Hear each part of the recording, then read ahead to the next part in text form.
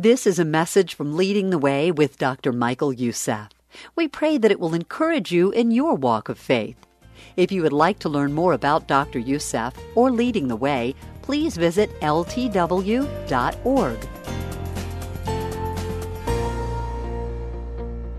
I wonder how many of us really understands that conformity is a form of slavery.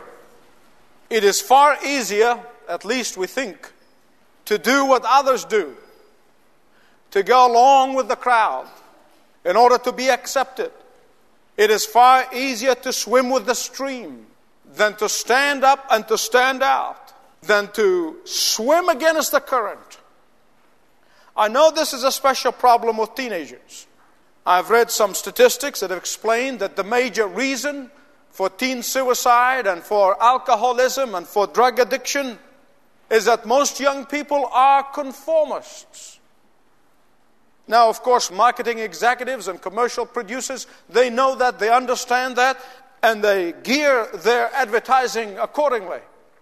They, of course, would tell us that you're not okay until you drive a certain car, or wear certain designer clothes, or do this or do that. And the problem is that not only the non-Christian world fall in that trap, but the Christians get trapped in that kind of trick. And yet the Scripture again and again emphasizes how important it is for the believer to stand out, not to conform to the world, and not to live by the world's standard. That even if to be alone, it is better for the Christian than to conform.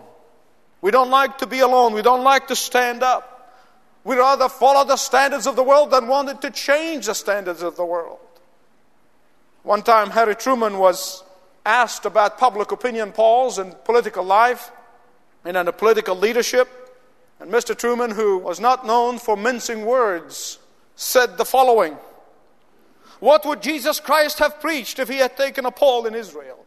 Where would the Reformation have gone if Martin Luther had taken a poll in Germany? It isn't the polls of public opinion of the moment that count. It is the right and the wrong in leadership. Men with fortitude, honesty, and belief in the right that makes epochs in the history of the world." That this is the kind of men and women that God is looking for in these last days to do great and mighty things for God. Not the kind of men who want to lick their finger, lift it up in the air, and see which way the wind is blowing, and then follow that direction. God is looking for men and women who are ready to stand up and pay the price and pay the cost and do what God wants to do and stand for what is right regardless of the consequences. According to Psalm 1, the ability not to conform is what brings ultimate blessing. Blessed is the man who does not walk. Blessed is the man who does not stand. Blessed is the man who does not sit. Psychology tells us and emphasizes the power of positive thinking. God is emphasizing the power of negative thinking. Happy is the man who does not do these things, does not walk, does not stand, nor sit in the counsel of the ungodly. Blessed is the man who is marked by what he does not do. Blessed is the man who is known for the books that he does not read. Blessed is the man who's known for the places that he does not go to. Blessed is the man be known for the people with whom he would not associate. Blessed is the man who does not. You see, happiness and blessing is not discovered in the circumstances. Blessings is not found in what you are and where you are in life. Blessings is not found in another person. Listen, any other person is a flesh, and every flesh will let us down sooner or later. Blessings does not come from keeping up with the Joneses, by bucking the system. You know, I hear young people say, "Oh, when I get old, I'll be happy." And I hear old people, when they're old, they said, "Oh, I wish I'd be young again." Single people said, "Oh, if we only get married, we'll be happy." Oh, and only have children, we're going to be happy. And when the children hit the teen years, they said, "Oh, we can't wait for them to go to college." Blessed is the man. Blessed is the woman. Blessed is the young man. Blessed is the young woman who does not walk, stand, or sit in the counsel of the ungodly. It has nothing to do with age. It has nothing to do with the marital status. It has nothing to do with the position in life. It has nothing to do with how much money you have. Blessing comes from doing these things. You see, conformity goes from bad to worse because you want something else and something else and something else. It doesn't stop there. That's the first step. And then the next thing, you find yourself standing with the ungodly. And before long, you're sitting with them. You're defending their position. You are one of them. You know, I heard the story that really illustrated this to me, of people who constantly, instead of listening to the voice of God, obeying God, and with Martin Luther say, "Here I stand," but always want to do what other people tell them to do. This man in Philadelphia started a fishing business. And he opened a wonderful store, big store, and he had a sign outside that says, "Fresh fish for sale today." And then in the opening day, he invited all his friends, and they came over and they began to celebrate the opening of the shop. And one friend said to him, he said, "Why today?" "Of course it is today, not yesterday or tomorrow. Just take today out." I said, "Okay." So he took today out. Well, then another friend came by and he said, "No, why for sale? Of course you have a shop and the shop sells. So take for sale out." So he took for sale out. And another friend came and complained and said, "No, why fresh? Your integrity communicates that. We know that you always sell fresh fish. Take fresh out." So he took fresh out. Finally, he ended up with the word fish. And then another friend came and said, "Why do you have fish outside? Just take it out. You can smell it 2 blocks away." You see, when you are outside of the will of God in your spiritual walk, you are going to be misled and misguided, and you're going to follow anybody. And you're going to listen to ungodly advice and ungodly wisdom. It's easy for you to be misled. It takes one step. And you say, "Well, it's not very harmful." And before you know it, you're sitting with the ungodly. Who are the ungodly? Most people think when you talk about the ungodly, you're talking about the bank robbers or the criminals or the people who are committed big crimes. No, the scripture says all you need to do to be ungodly is leave God out of your life. You can be a very moral person and ungodly. You can be a churchman and ungodly. All it takes, leave God out of your life. There are moral people who are without God. All you need to do to be ungodly, just leave God out of your life. You'll be highly desirable, highly acceptable, highly respectable in society. You are on top of every invitation list of all the high-class society, and you are ungodly. You see, you don't have to do all the religious things to be godly. You can sing in the choir and do all these religious things and still ungodly. And Paul said, from such, run. Get away. Escape. Don't hang around them. Because sooner or later they will impact you. It will begin by walking. And the next thing you're standing. And ultimately you're sitting. You see, there are only 2 groups of people in the scripture. There is no third. Examine the scripture. Look at the Bible. Read it carefully. There is the godly and the ungodly. There is the wheat and the tare. There is the light and the darkness. There is the sheep and the goat. There are those with Christ and those against Christ. There's nobody in the middle. Nobody neutral. There's no middle ground in the scripture. Do you want to know if you are godly or not? I ask myself this question. Do I confess Jesus Christ publicly to my friends, to my neighbors? Do I proclaim Him in my life? Do I let them know that He is my only Lord, my only Savior? Do I fellowship with God? Do I fellowship with the people of God? Or church is a drag for me? Do I spend adequate time on a daily basis with God in intimate relationship with Him and reading His Word, pouring my heart over His Word? Do I involve God in every decision that I make, no matter how small it may be? Do I give of my substance to the house of God, or do I spend it on myself? Do I serve the Lord with all my heart and with all my soul and with all my mind? Or am I working so hard 7 days a week that I'm only giving God the crumbs that leftovers? Do I see to it that my children not only adequately taken care of materially, but are they instructed in the Word of God and in the whole counsel of God? That's how you know if you're godly. Children today know more about the latest pop song than Psalm 1. No wonder the psalmist said, the ungodly are not so. The ungodly are miserable people because they leave God out of their life. I don't know about you.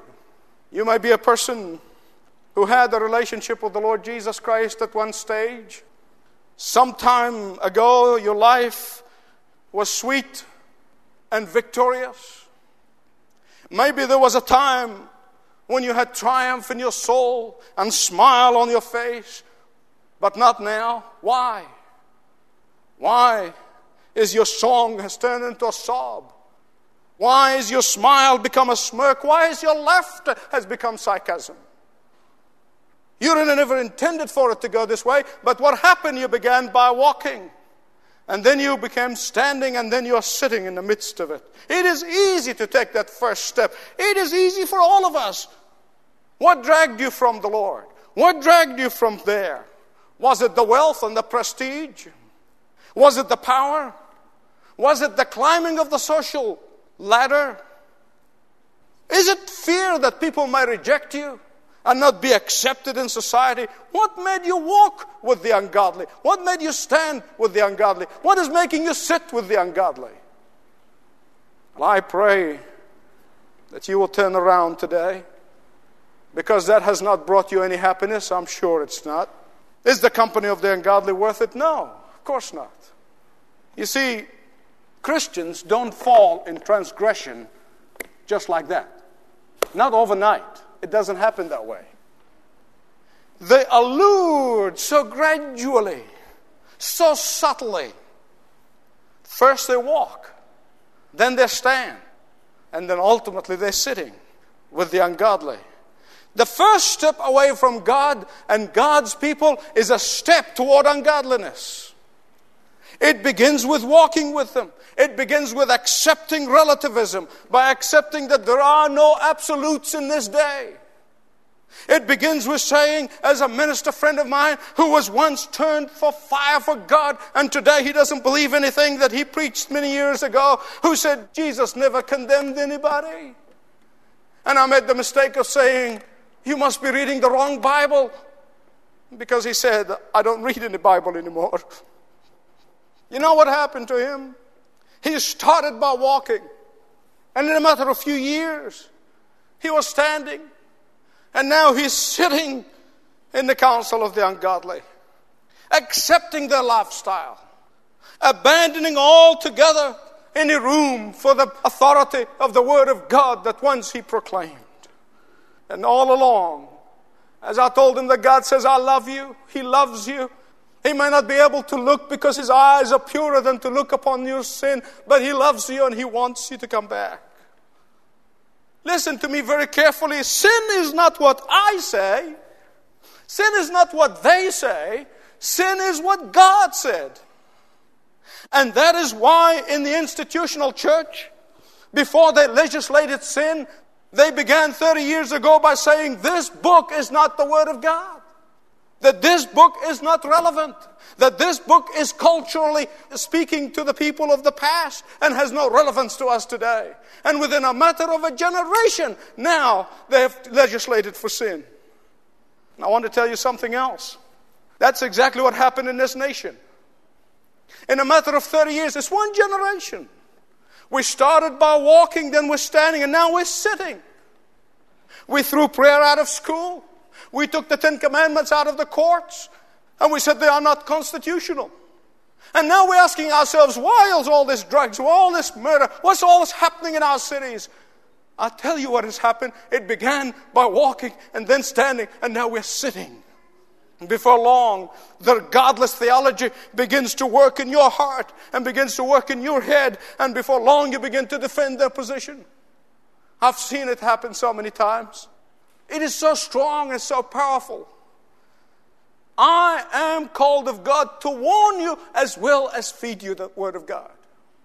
But I know the moment you start walking with the ungodly, the first sign of your walking with the ungodly is that you resent warning. You don't like it because it is easy to go from walking to standing to sitting. And it's so gradual. You walk, Then you stand, and then you find yourself sitting. Who are the scornful that this psalmist is talking about? The scornful are the doctors of damnation. Those who proclaim that Jesus is not the only way to salvation. Those who tell you that conscience is nothing more than a primitive leftover. The scornful are those who make mockery of the statues of the Lord. The scornful are those who scorn the divinity of Christ. And if you are there, sitting there, you'd say, well, I never intended to go so far. Nobody ever does. Well, I only thought I could walk. Of course, you didn't use those words. But then I'm finding myself standing, and now I'm sitting in doubt, and I'm sitting in despair. It is never too late. The Lord is opening His arms for you to come and return to Him. He loves you. His Son died for you. And what this Psalm 1 is telling us is this, that we must say no to sin. We must say no to conformity and say yes to Jesus. The word no is the most powerful word in the English language. It's the smallest word. It's the most powerful word. Adam was created a brilliant man, a bright man. But because he did not know how to say no, he got us all in a mess. He lost his home, he lost paradise, he lost the privilege of fellowshipping with God. By contrast, Joseph, when he was lured by Potiphar's wife, he said no, and he was blessed to be the prime minister of Egypt. You want to live a blessed life? Learn to say no.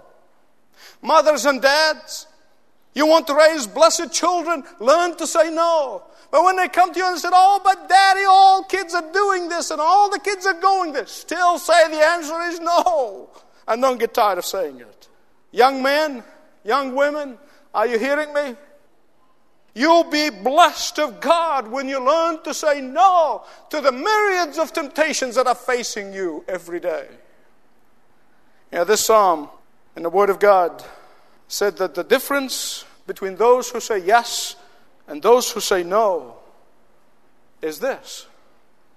Those who say no to conformity and to sin and to the counsel of the ungodly are like a tree.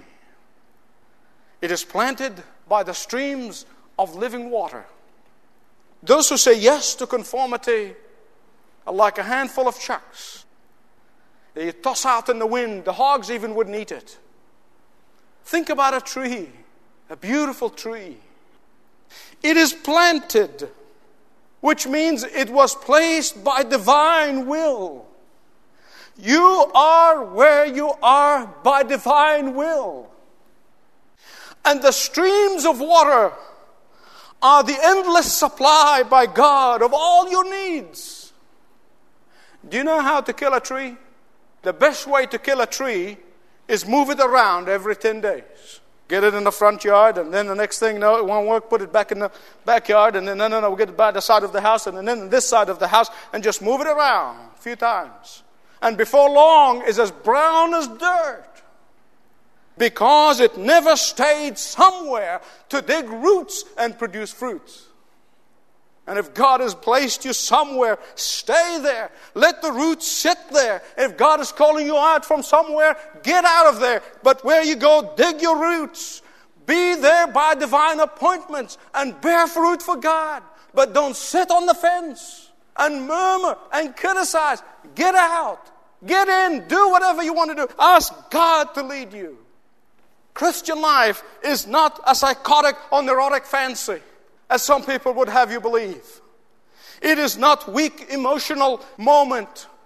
The Christian life is not sensation, it's not sentiment. Life in Christ is the real thing.